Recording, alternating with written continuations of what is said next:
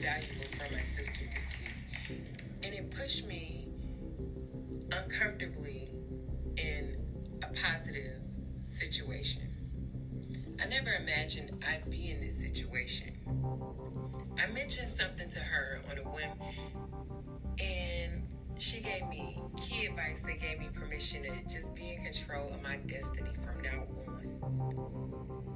That moment helped me realize that if I want the things out of life that I've never had, then I have to do the things in life that I've never done before. With that being said, let me say this. The valuable lesson that I learned from my sister was sometimes you just gotta do it with your knees shaking. Welcome to my podcast, y'all. I'm the one and only BB Thinking.